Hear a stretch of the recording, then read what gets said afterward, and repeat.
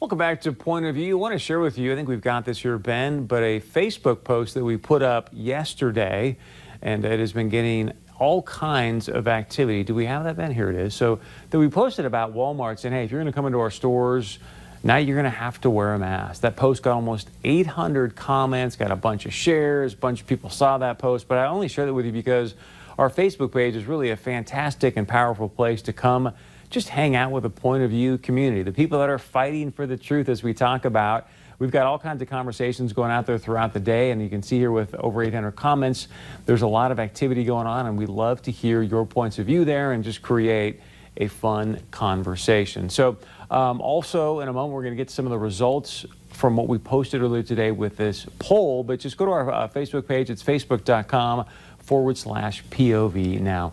All right, so we took some of the feedback from this Facebook post and want to share it with you. So this one says, Gretchen, I'm pretty confident the market will take these mask requirements pretty quickly.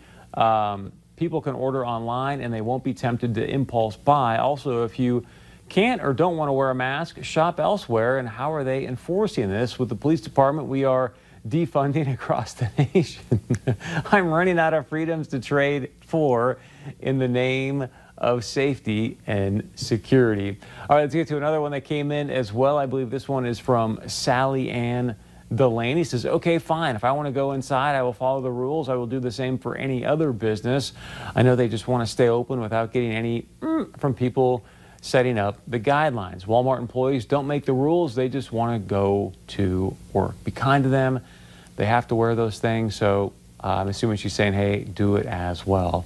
Here's another comment that came in on that post, Facebook from John Long. He says, hey, the virus was supposed to diminish in the heat. So much for that theory.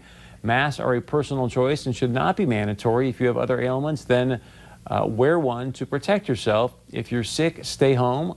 Wash your hands frequently. All will be okay.